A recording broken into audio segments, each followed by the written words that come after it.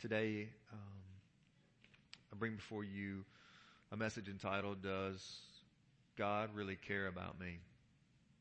Does God really care about me? The title is birthed because those in our text today are those who might wonder that very question. 12 years of bleeding and uncleanness, of being separated from society and worship. She had spent all she had. Instead of getting better, she grew worse. I'm wondering today if she might have wondered, does God really care about me? You'll encounter a ruler today whose little girl isn't just sick, but she's died.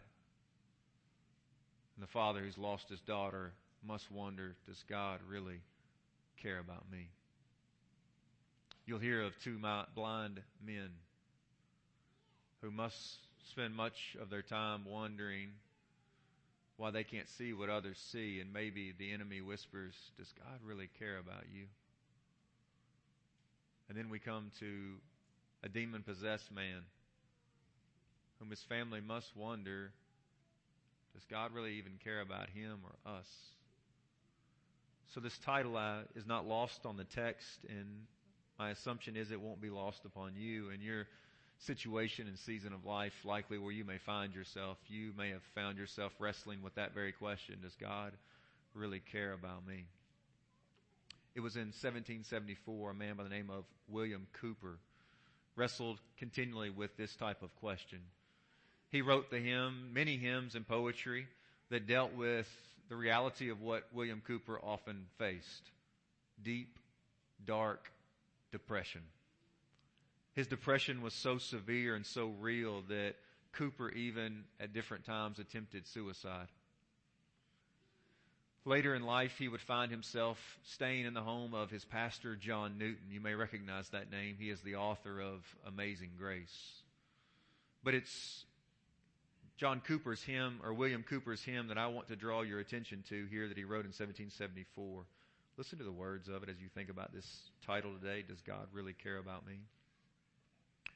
God moves in a mysterious way, His wonders to perform. Later he says, Ye fearful saints, fresh courage take. The clouds ye so much dread are big with mercy and shall break in blessings on your head. Then listen to this. I think it's the fourth stanza of his hymn. Judge not the Lord by feeble sense, but trust Him for His grace. Behind a frowning providence, He hides a smiling face. William Cowper dealt with being broken, beloved. I think we all here today struggle with being broken. Whether it's death, disease, disorder, even the demonic world. It all reminds us of our sin and our brokenness. And our brokenness is even evident, as we're going to see in the text, in the very places that we hope we won't find brokenness, amongst God's own people. Today we find shepherds that aren't faithful. We find a harvest that is plentiful, but so few laborers. The text reminds us today that in the midst of this there is hope, because the power and compassion of Christ demand our faithful obedience. The power and compassion of Christ demand our faithful obedience. Sometimes you got to be pastor and daddy. You with me? I'm with you, Mama. I see you. I'm watching.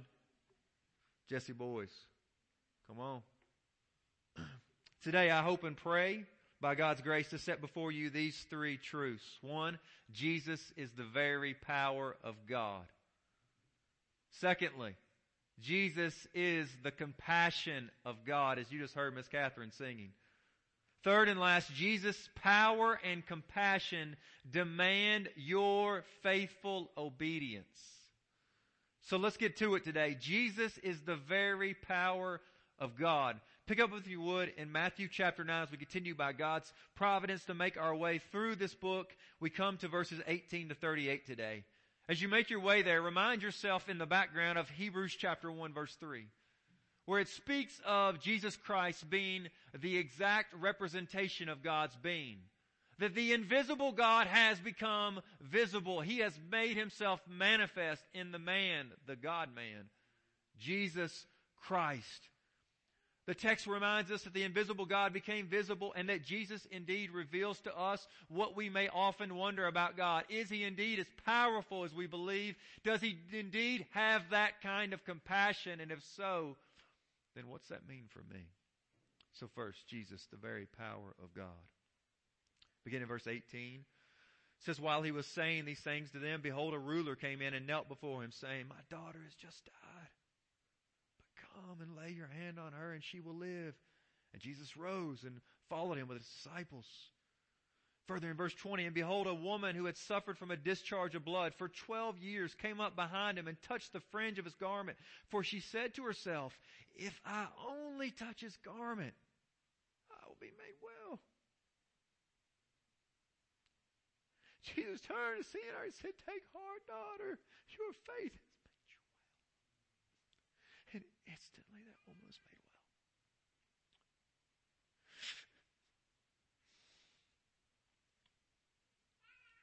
12 years.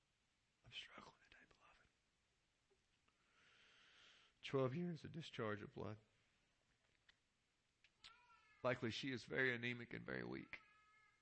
Mark records for us, as I shared earlier, that she spent all she had on the doctors, and instead of getting better, she grew worse. To add to it, this blood, it makes her ceremonially unclean, which means she's an outcast in society and even an outcast amongst God's people. She was helpless. And when you're helpless, there's only one thing to do. Is run to the power of Christ. The power of God is the only hope. In this moment, she displays to us that medicine, that doctors, the best home remedies, I'm not knocking any of those, but none of those can do what only God can do.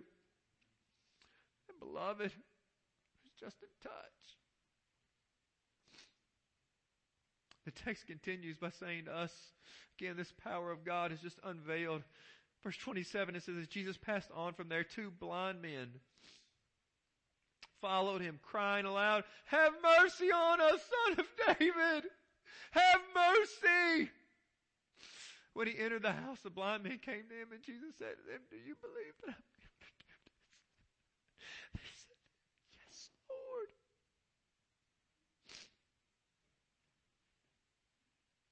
He touched their eyes, saying, according to your faith, be it done. And their eyes were open.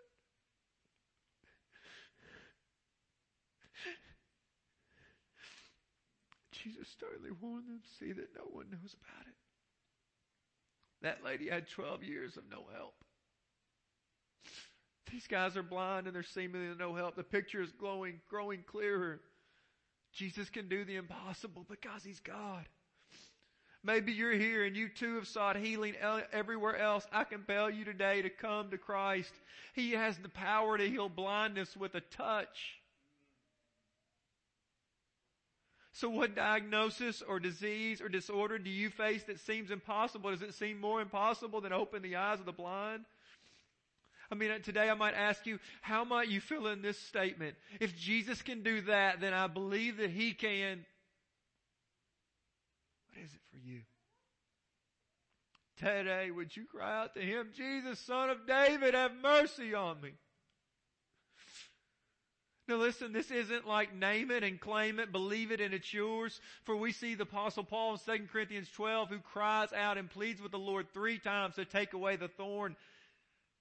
And the Lord says, my grace is sufficient for you. But beloved, He has the power to do so. So Jesus not only has power over disease and disorder, we see also in this text, as you already heard, Jesus has power over death. Remember in verse 18, that ruler came and it says he knelt before Him and said, teacher, my daughter has just died, but you come and put your hands on her and she will live. And then the interchange happens with the woman of blood, and Jesus now continues on His journey. Verse 23, and it says, when Jesus came to the ruler's house and saw the flute players and the crowd making a commotion, He said, go away, for the girl is not dead, but sleeping. And they laughed at Him. Further, verse 25 of Matthew 9. But when the crowd had been put outside, He went in and took her by the hand And the girl arose, and the report of this went throughout all that district. He took her by the hand. I mean, maybe today you think he could heal the disease or disorder. He can heal blindness or bleeding, but death? You see, no one can heal death but God. And so if Jesus heals death, then that must mean that He's who? He's God. And this healing, just like with all the others that we've read about, guess what it is? It's with a touch. Now the lady touched him. The blind man, he touched. And now he touches this man's little daughter, right? I mean, some of you are hearing the Gaithers in the background. He what? He touched me. Oh, he touched me. The story behind that song is that they had a powerful revival one night, and they later, as he got ready to get out of the car, the evangelist looked to him and said, "Brother, write something. He touched me. Oh, he touched me." And what joy would fill my soul. Something happened. There's something about this God that He can do what only God could do. You see, there's a danger in Jesus touching her, though. According to Numbers chapter 19, that anyone who touches a dead body becomes unclean for 7 days. And yet in this moment, we see that Jesus touches her and doesn't become unclean. Why? Because Jesus can touch your uncleanness and make you clean. He transforms your unworthiness that you feel today. You're just too unworthy for God to ever use or touch you or forgive you. But one touch of the Master, and He takes your unworthiness away because of His death on the cross, and He makes you worthy.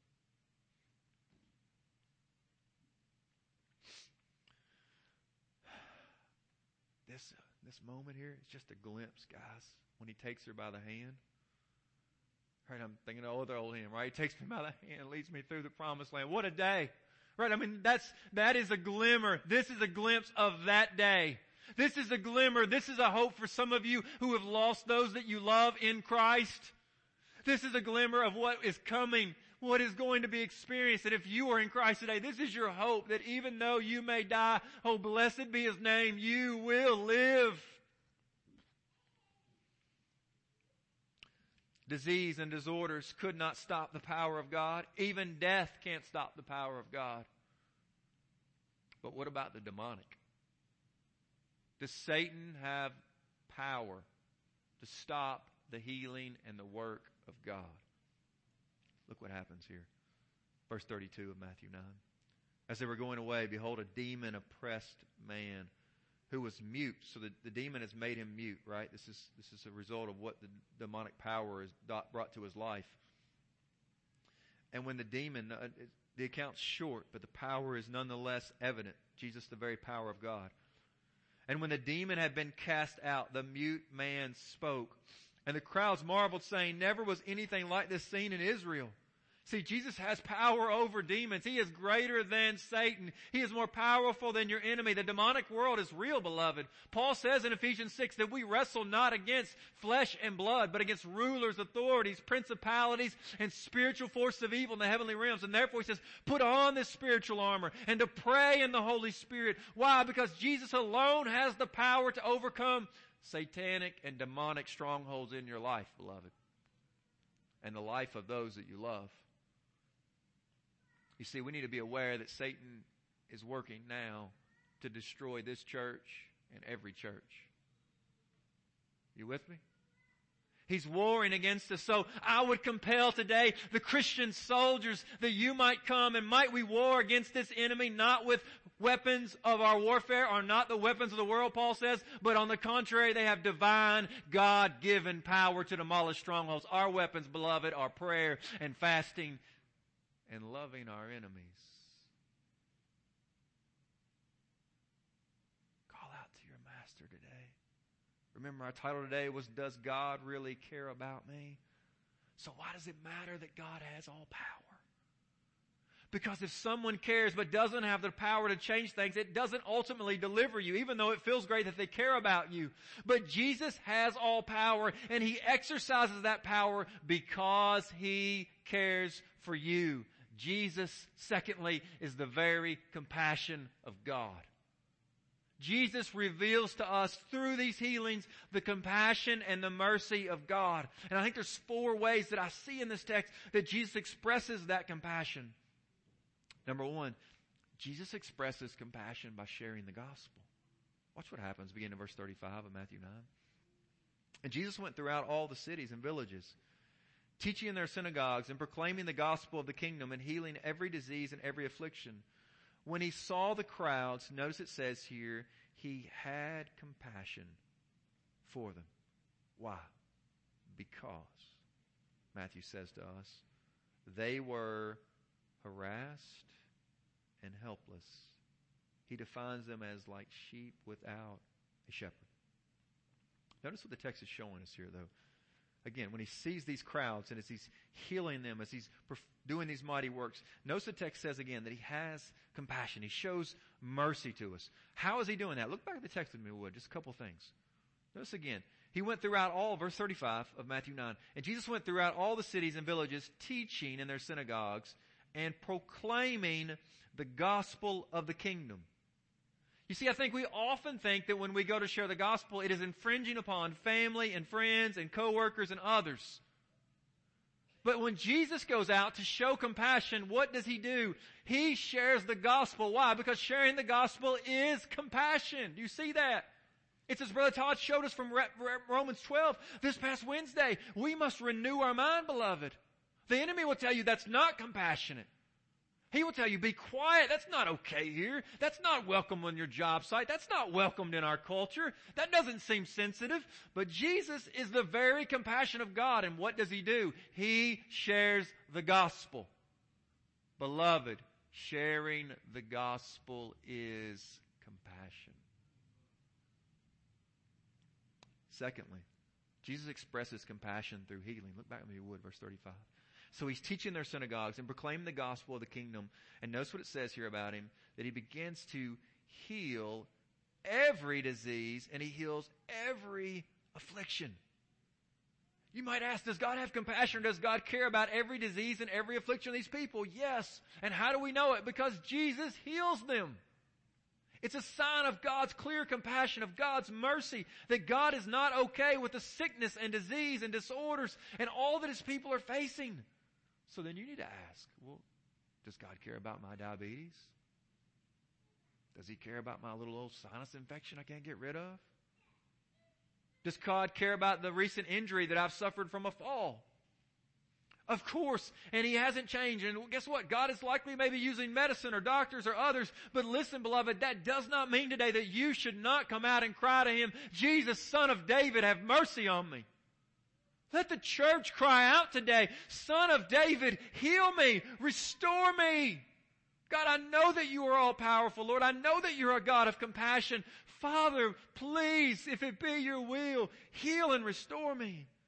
Thirdly, Jesus expresses compassion by being a shepherd. Look what it said again, back verse 36. When he saw the crowds, he had compassion for them because they were harassed and helpless. And notice what he says here. They are like sheep without what? A shepherd. It's interesting, this statement, this word harassed, right? It indicates to be bullied, to be oppressed, maybe unable to rescue yourselves, maybe to escape your tormentors. And some of you experience that in different ways. Some of you experience that type of being bullied, oppressed, maybe in your school or in your family or on your job site in different places. But listen, even in this context, what's happening here is it's likely this harassment is taking place from the shepherds, the very people that are supposed to be caring for the sheep. Jesus sees and he has compassion. It's interesting. Why? Because that word shepherd is used throughout the New Testament to speak of pastors and elders and overseers of the church. I mean, 1 Peter 5 has this clear admonition to the shepherds of the church as Peter writes there and compels them to that end. Finally, what we see in this text is there's a perfect shepherd that's come, a faithful one. But we might ask, well, how does God show his compassion to us today? By sending faithful shepherds and pastors to lead the church. To, as Jesus did, preach and teach the gospel. To care for those who are suffering from disease and affliction, to walk beside them, to pray for them. and to protect the church, guess what? From those who are harassing them. Maybe it's false teachers or false gospels or even false church members. The shepherds today are an act of God's compassion to God's people. Fourth, how does Jesus, the very compassion of God, listen to what he does in verse 37 and 38. Jesus expresses compassion to us by compelling us to pray. Look what he says here. Then he said to his disciples, the harvest is plentiful, but the laborers are few. Therefore pray earnestly to the Lord of the harvest to send out laborers into his harvest. Give me strength, Lord. Beloved, the issue is not the harvest. Notice what he says about it. The harvest is what? Plentiful. It's a reminder, too, before you feel the stress and the weight of that, it's not your harvest, it's not my harvest, it's not the harvest of Greensburg Baptist. Notice what it's called here at the end of verse 38. It's his harvest. But God in his sovereignty has designed and created the church to take this gospel message to a lost and dying world.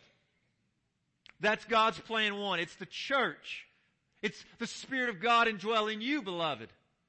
To take this gospel out. And look what it says here. Again, how does this come about? Look what he says here. The harvest is plentiful. The issue is there are few what?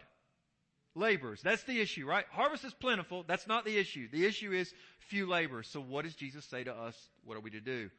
Therefore, he says to us, we are to pray earnestly. Pray earnestly. Who are we to pray to? Look what he says here. It is to the Lord of the harvest. So we're praying to God earnestly, right? Specifically asking God because there's a plentiful harvest according to his word, according to what we see. And yet, let's be honest, we in this church, we have to be honest this morning, having a dialogue that this past year we saw 2 baptisms. Oh dear God, have mercy on me. 2!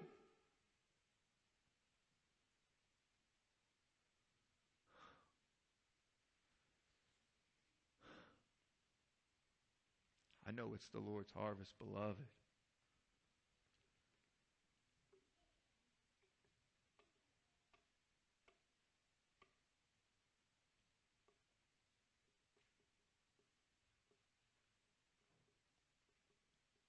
I know I've got to share more. That's part of the problem. I've got to share more.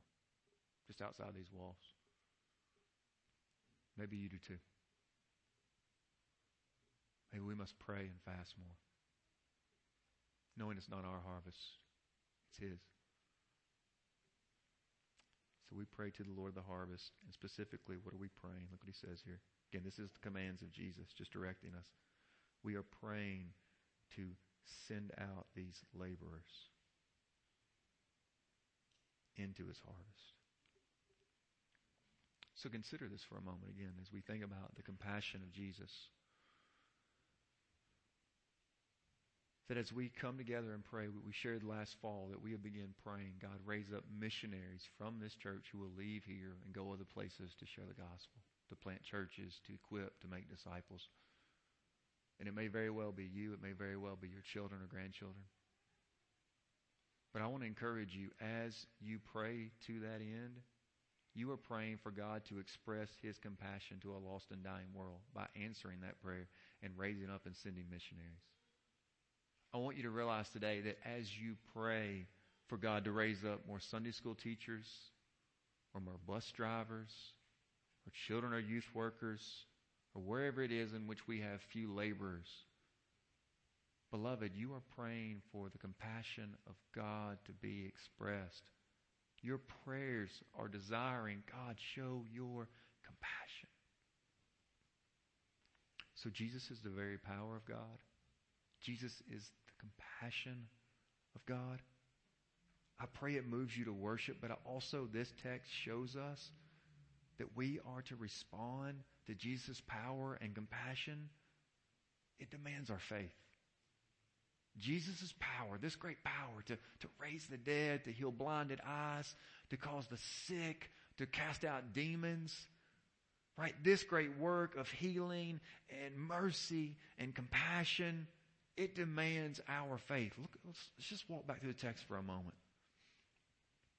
While he was saying these things to him, back in verse 18, behold, a ruler came in and knelt before him, saying, my daughter has just died.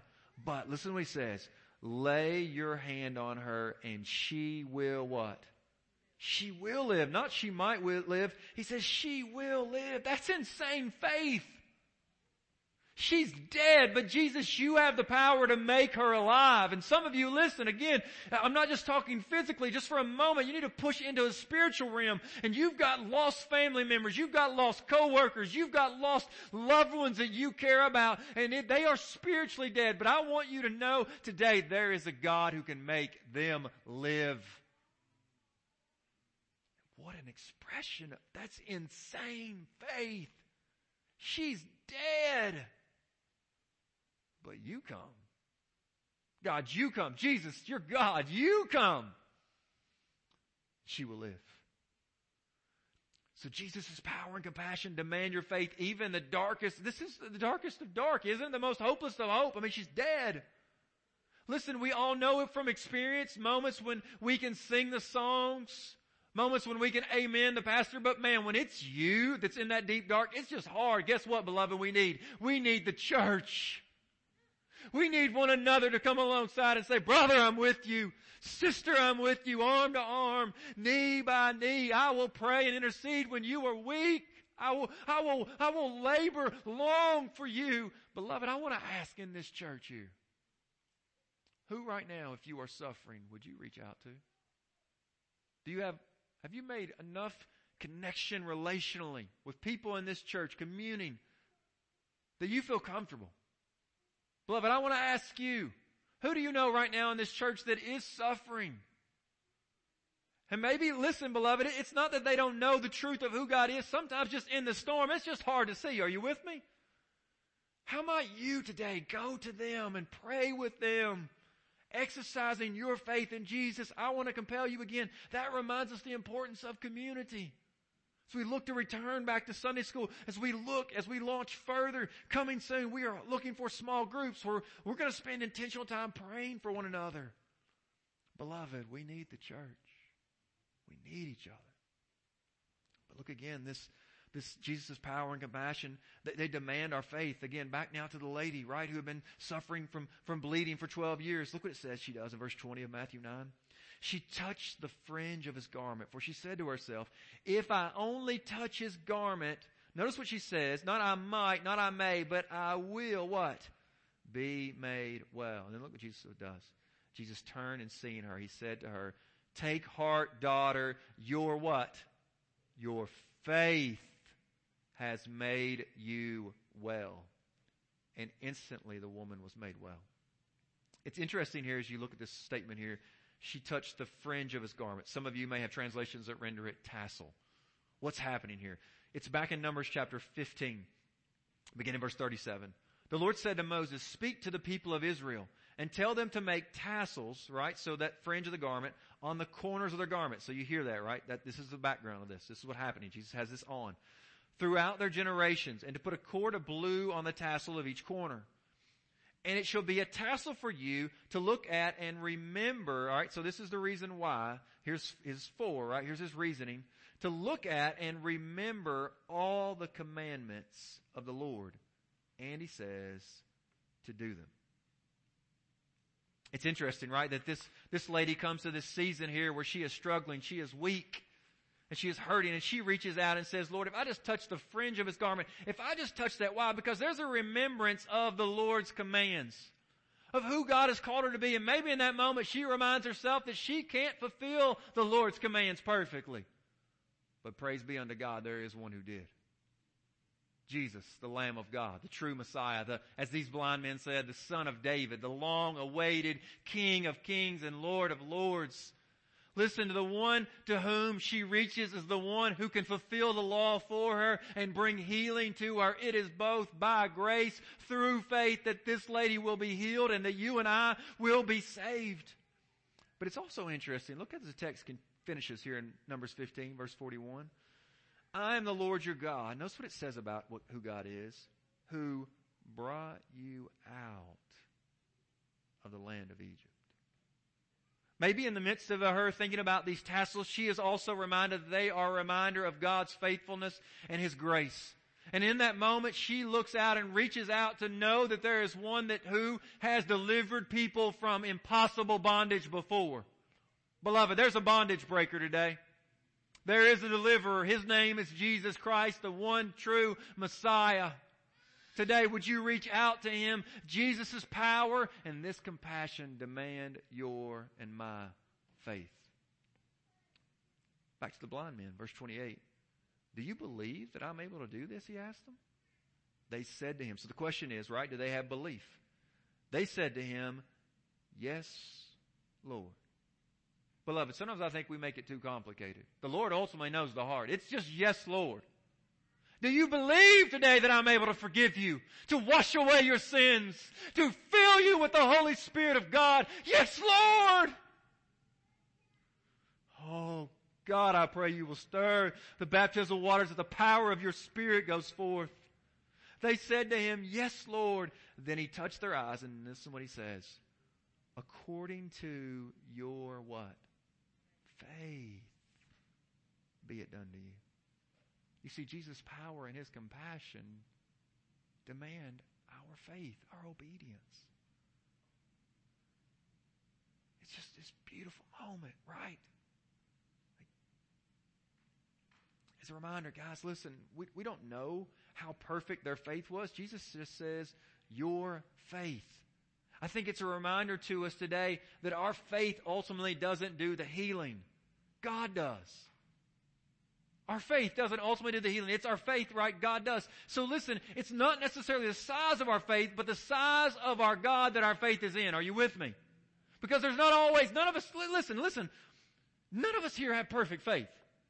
Hebrews 12 says that Jesus is the author and the perfecter or the finisher of our faith. So beloved, as you look out today, some of you are thinking, if I just had a perfect enough faith, then maybe I would be healed. If I just had perfect enough faith. No, beloved, listen, I'm struggling today. Come on.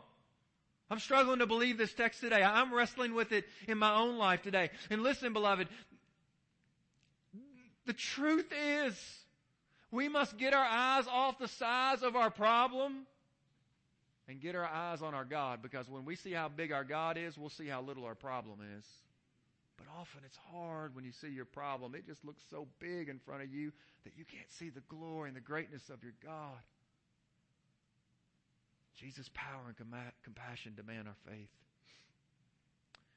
I think after hearing this text, maybe an important question. There's all kinds of questions you might ask, but I think an important one will be this. Maybe you're here today and you're sick. Maybe you've got a disease or disorder, suffering from an injury. I don't know what it is for you, and you might just wonder, like, what should I do? Now listen, some folks are going to take this text and they're going to run after name it and claim it healing, right? I don't think that's necessarily Matthew's intention. But I do also think that for many of us, the danger is not name it and claim it. We read this and think that's what he did then, but that's not what he'll do now. So if you're here and you're longing for healing, you're wondering, hey, what would the Scriptures compel me to do? Here's where I would counsel you today as we close out this message. James chapter 5. Listen to this question he asked, verse 14. Is anyone among you sick? So the issue again is similar to what we're dealing with. Sickness. Let him, notice what he's called to do first.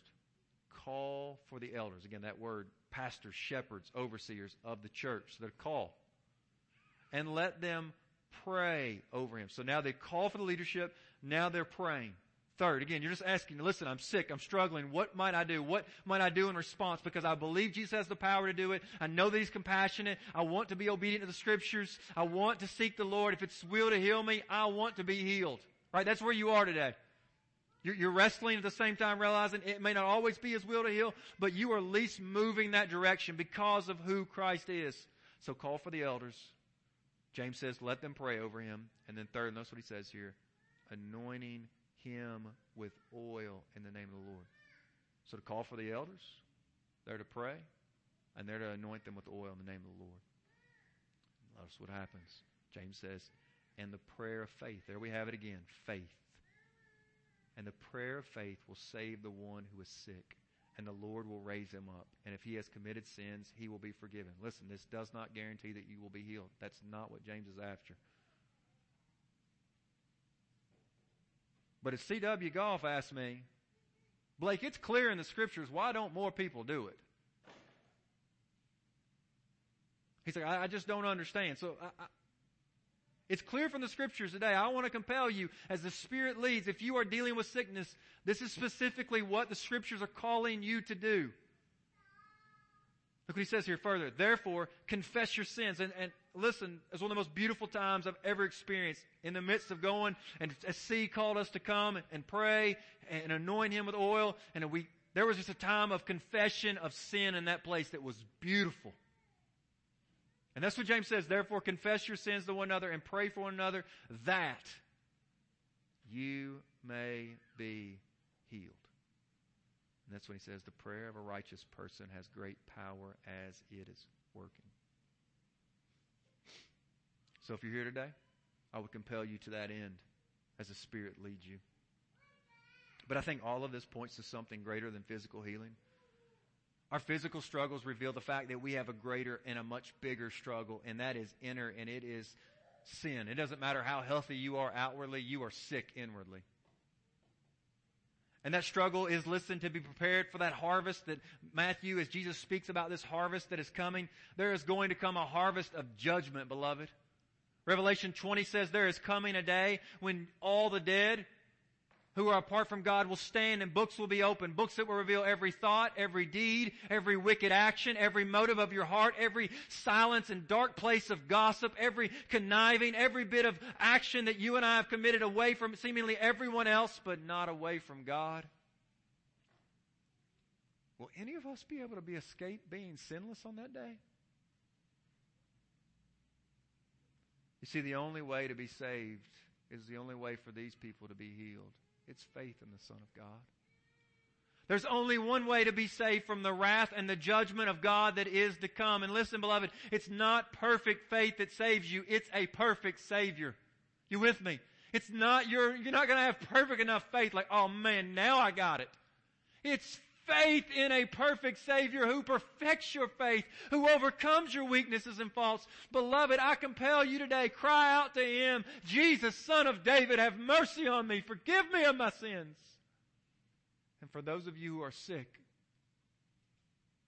I compel you to come and cry out to Him. I compel you, in light of James 5, to heed the Scriptures. I compel us as a church to hear the call that the harvest is plentiful, but the laborers are few. Therefore, let us pray to the Lord of the harvest to raise up and send out laborers for His vineyard.